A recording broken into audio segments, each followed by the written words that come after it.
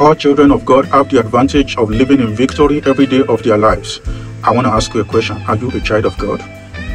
If you are a child of God, you know what you get. If you are not a child of God, you know what you are losing. A child of God always wins.